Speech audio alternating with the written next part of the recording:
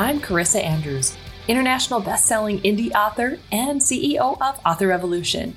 With more than 15 books published, it's safe to say I have made a ton of mistakes in my endeavor to become a full-time author. The most important thing that I've learned in the past decade is that indie authors need to protect their creativity and their serenity. Being an author is a long game, and that's why I'm on a mission to teach other indies just like you how to publish books with a sustainable, rapid release method. I created the Author Revolution podcast to give you insights and actionable step-by-step strategies to help you do just that. If you're an ambitious author or one in the making who's looking to create a long-term author career and a life you love, you've found your tribe, my friend. Let's get your author revolution underway.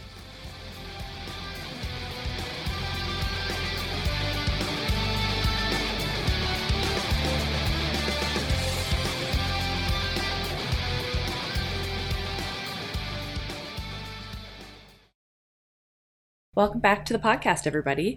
This week, I have a very special kind of episode. It's a little bit different from what we would normally do because this week, I really wanted to talk about the difference between understanding a creation versus its creator.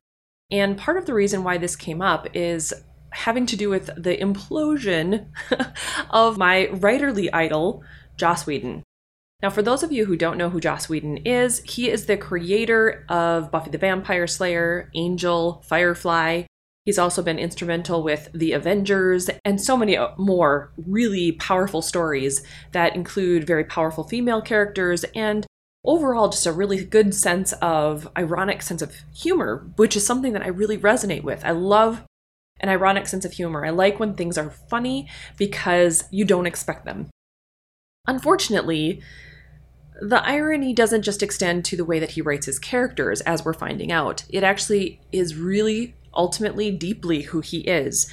And for those of you who don't know, Joss Whedon is kind of imploding right now because there is news, and there has been news for a while, that the person he portrays himself to be, this very feminist, very women-supporting man in the television industry, he's really kind of not. He's kind of a dick. And it's really, for me at least, kind of disheartening because he's influenced the way that I want to write characters, the way I want to write stories, the way that I love to portray the weird twists and turns that I come about. And I even quote him very often because there's a lot of things that I think have value in the way that he says them. And now they're just kind of tainted a little bit by the way that he really is in person. So for those of you who don't know, let's go back into that backstory. There was news this past week that exploded regarding Ray Fisher, and he's been working on Justice League, but he was talking about how the work environment with Joss Whedon was unacceptable. And he was getting a lot of backlash from it and that Warner Brothers wasn't taking this seriously enough.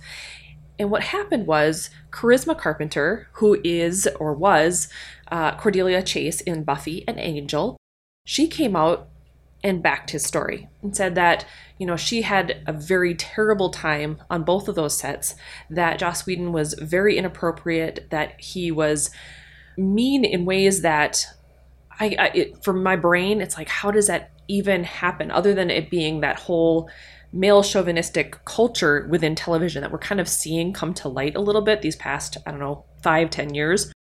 And she was talking about how, there were times both on Buffy and on Angel where he would belittle her or make her feel bad. Or, for instance, when she was pregnant on Angel, he kept trying to tell her that she was actually ruining the show, actively trying to ruin the show, wanted her to give up the baby, or was pressuring her to kind of make that nudge on her own, was belittling her religious choices. A lot of different things were happening there, calling her fat when she did choose to have the baby. And then once the baby was born, he fired her, which is something I didn't realize. For me, I figured she had the baby. She wanted to spend more time with the baby, and that's why she left Angel. That was just my assumption back in that time frame, right? And what ended up happening then is that she's gone on all these years later to have, a really poor self-esteem. And we're not saying that this is a Joss Whedon fault, but it is something that she's had to work through. So she confronted this issue. She's having to soak it all in, kind of work through all the problems and the dilemmas of it, and sometimes constructively and sometimes destructively. And so she's had eating disorders because of some of this stuff. These are all kind of psychological and emotional implications of when you kind of go through an abusive relationship, which from the way that this sounds like it was. Now, if it was just Charisma Carpenter, if it was just Ray Fisher, I'd be like, well, maybe they just didn't have a good personality. But the problem was, after Charisma came out, all of a sudden Sarah Michelle Gellar, Buffy herself, came out. And then Amber Benson, who played Tara in Buffy, came out. And we had Michelle Trachtenberg, who played Dawn, came out. And that there was actually a rule that Joss Whedon could not be alone with her in the same room when she was 15 years old. Then we had Eliza Dushku, who played Faith, come out. And we've had James Marsters, Anthony Stewart Head, we've had David Boreanaz all come out in support of the victims in this situation. And it's become a much bigger scandal, I guess, than probably anyone anticipated. And what's really interesting about this dilemma is about 2017. Joss was going through a very big divorce with his now ex-wife, Kai Cole. And at the time, she had written a very scathing editorial, actually, about their relationship, about the fact that he is not the man he claims to be. And at the time, I remember thinking, okay, this is kind of the, words of a very upset and vindictive ex-wife is kind of what I was feeling those vibes on. And I remember writing a blog post during that time frame in support of Joss Whedon, because for me, I can't fathom, I really cannot wrap my head around how a creator can create something that is so pro-feminist in a lot of ways. I mean, I know there are other issues going on there if you look at some of the subtext going on in some of the episodes that haven't aged well. But I know the way it impacted me was different. It impacted me that, this man was writing characters that were very pro-female, that were very much, don't underestimate a female. Just because she's blonde, just because her name is Buffy, she's going to kick your butt. And to me, I loved that irony, and I loved the way that it all kind of jived together, because I find, obviously in reality, people aren't always what they appear. And obviously this is still the case now, just the wrong direction. It's really kind of one of those things where I wrote the article or wrote the blog post in support of Joss Whedon, saying that, I can't believe that a creator who can create these things would be that different, because it doesn't work in my brain. Pretty much what you see on my page is what you're going to get, with the exception of, I'm not going to murder anybody. I'm not going to go grab a sword and attack someone because I write characters who have, badass sword wielding capabilities. Nothing like that. And you have to have some darkness in order to create both the light and dark. So you're going to have that as an author. You're going to have that as a creator. He has that, obviously. But when the moral of the story and the way that you create the story, good prevails, and it continues to prevail in all of these stories, one would hope then that the creator believes that as well. But it's, I don't know, just the past couple of years, it's seeming as though that's not necessarily the case. I mean, look at the whole J.K. Rowling situation. She's written these incredible stories that have gone on to show the true depth of good versus evil. And she herself can't see how some of her beliefs and some of the ways that she's at least handling things is not so good. And the same goes for Joss Whedon. Obviously, he hasn't put out any kind of statement or anything like that. But I think the rest of these statements, the rest of the people who are coming forward, it's pretty damning. And unlike the Senate, I can take on new information and go, okay, this is what is reality right now. This is the information and the truths that are being passed to me. So I have to take this for what it is. I can actually change my mind. So here's how I felt when I heard this news. At first, it was that whole disbelief, right? No way. This can't be happening. Really? But as more people came out, it's like, okay, shoot, this is actually real. This is actually a thing that we need to be paying attention to. While it's not the best news, and while we don't want to necessarily go, wow, this guy that I've really idolized for a very long time is really a dick, At the same time, you can't, as people, as authors, we cannot hold on to our previous beliefs so tight that there isn't room for someone to come along and change our minds. And this affects so much more than just the way that we write, and it affects more than the way that we are as human beings. I mean, it can come down to the way you market, the way you interact with your readers. It can interact with so many different aspects of how you operate as a person and as a human being. Taking on new information and being able to change your mind and critically think about a situation is so important. And doing the right thing is so important. So for me, if Joss Whedon were to come out tomorrow and say, you know what, I've really given a lot of thought to everything that's just happened, to all the people who are coming out, regarding the stuff that went on during those years. Here's my take on this. This is what I was trying to do, or I thought was funny, or, I was in a place where I thought this was okay, but now I see it's not. He might redeem himself a little bit. If he could come out and he could actually look at the way his behavior was, and that maybe it wasn't as well received as maybe he thought it was at that time, and that he's willing to change, perhaps there's some redeemable quality there. But in the meantime, the way that I feel is that kind of the way that Sarah Michelle Gellar said. She said that she, is so happy and supportive to be, a part of Buffy the Vampire Slayer and take on that persona, for the rest of her life. But she doesn't want to be associated with the name Joss Whedon for the rest of her life. And that's powerful. So when I think about my own stuff, like, will I allow Joss Whedon to still be an idol for me or an influence for the way that I write my books? Well, yes and no. I mean, I still believe that the way that he writes and the way that he creates is a very deep and profound artistic expression. But at the same time, I will always want to put it with a caveat now. I will want to say that I appreciate his artistic expression, but I think he, as a human being, needs a little bit of work.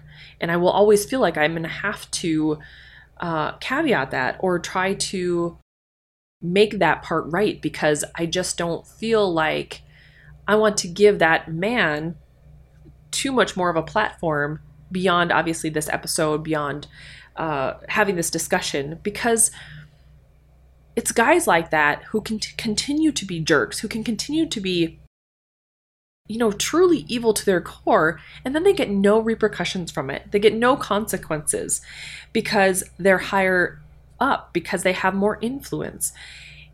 And I'm going to have to say that even though he was an influence in my 20s, I have new influences to this day, new people, women who are absolutely incredible, who I also aspire to. So will I be giving them more clout? Absolutely.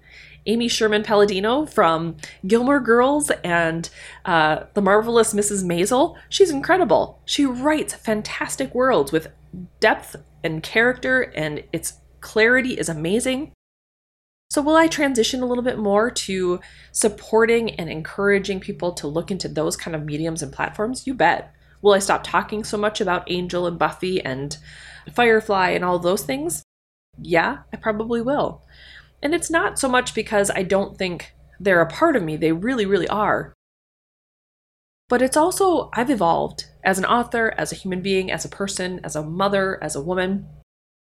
So I want to encourage that expression to come out more. I want to be able to talk with people who are really able to support one another, and I want to be able to use my platform as a way to be able to support authors, indie authors, traditional authors, author coaches, other people who really want to be able to learn and collaborate together in a meaningful way. So, will I still mention Joss or Buffy? Probably not so much from me. Now, for you as authors, what can you learn from this? What can you take away from this kind of situation? Well, number one, it's that it's very difficult when you are able to tie your name to a particular project, to then later on have to disassociate it. So for instance, J.K. Rowling in her Harry Potter books, Stephanie Meyer in her Twilight books, Joss Whedon, Angel, Buffy, Firefly, Dollhouse, all those things. So when that happens, and if something bad goes on later on, let's say you had a divorce. Maybe right now in the middle of your best series, you're having a great time and you're doing great things, but you have a divorce. And let's say things come out about you that you didn't anticipate. Maybe they get spun in the wrong context, or maybe they're true and you don't want it out into the light. All of this can happen. And when your stuff is tied directly to your name, you need to know that you are representing your brand and you're representing everything that you're creating, and to hold yourself to a higher standard, I think, than some of these people who think that they're above reproach. So be careful, I guess is what I'm saying. Be careful with how you represent yourself and how you're able to go about really showing everybody who you are. So from an author perspective, one of the things that I take away from this is that I'm no longer going to really tie an influence that I feel is really powerful to the person itself. I want to instead kind of sit with the creation, the artistic expression, and try to pick out why does it resonate with me? Because even Joss Whedon himself talked about how there are instances where you're going to write something and it will have a consequence that the artist didn't intend. And when that happens, it means that you, as the receiver of that information, you're going to be taking in the storylines in a new and unique way. One that artist maybe didn't even intend for you to take it as that. And so sometimes when we're reading books, when we're watching films, when we're watching TV, being able to separate it from its creator, knowing that you, as the viewer, as the reader, are interpreting the information in your own unique way, is really powerful. It doesn't even mean that that's the way they wrote it or that's the way they wanted it to be seen. It's not even sometimes the way that it was shot as a film or a TV show or whatever. That's just literally the way that you and your personality and everything that you are and how you've come together was able to interpret all of the information coming at you. So when you take that and you go, this is an influence for me, and you create your own thing based upon it, based upon what you like, what you don't like, ultimately it's really just there as a mirror. It's a mirror for you to let you know what it is you like, what it is you stand for, what it is you're trying to express in your own writing. So I want you to think about that a little bit. I want you to think about, over the course of this week, who's influenced you and all of the way that you write your books and the way that you come about your characters. Think about how you interpret their art and why you interpret it that way. Is it really the way that they intended for you to view it? Or is it really you taking it on in a new and unique concept or a new and unique way? All right, guys, so I'm going to be putting some links in the show notes for today's episode so that if you're interested in learning a little bit more about this whole fiasco, maybe you're a Joss Whedon fan the way that I was and you didn't know about all of this, that's fine as well. So you're going to want to check out some of these links. I will make sure to post them in today's show notes, as well as you can get the transcript and all of that good fun stuff. So head over to authorrevolution.org/68 to get all of that good stuff. And in the meantime, if you find this as fascinating as I do, because I really do find it fascinating, as much as I don't like to say that my idol in writing, or one of my first idols in writing, has kind of imploded upon himself, I do like the concept of having to do mental somersaults. I like having to question myself and readjust myself from time to time. I like being able to look more critically at who I am, who I was, and who I'm becoming. And I think that it's a powerful way to be able to really embrace all of the things that we're trying to do as authors. All right, so if you want to continue this discussion, head over to the Author Revolution online community on Facebook, and let's continue it. Let's talk a little bit more about what's happened. Why did this happen? And how do you feel you're going to proceed when it comes to talking about TV shows like Buffy or Joss Whedon in general? I'm really curious to see if it's impacted you the same way that it's impacted me. All right, guys. So that's all I have for this week. I really just wanted to have a discussion about this really huge news thing. I felt like I would be remiss if I didn't at least touch on it, because I have been a supporter of Joss Whedon throughout my entire writing career. I have posted numerous blogs about him. I have talked about how he's been an influence in my life. I have books where Hellmouth and even character names are referenced. So this is something that really, to me at least, hits home, and maybe it does for you as well. Like I said, think about how this is influencing you and the way that you're going to approach not only creations that you enjoy, but the creators that they come from. And obviously how you as an author are going to be influencing the readers who are reading your work as well. All right, guys, we'll talk to you again next week. And in the meantime, go forth and start your author revolution.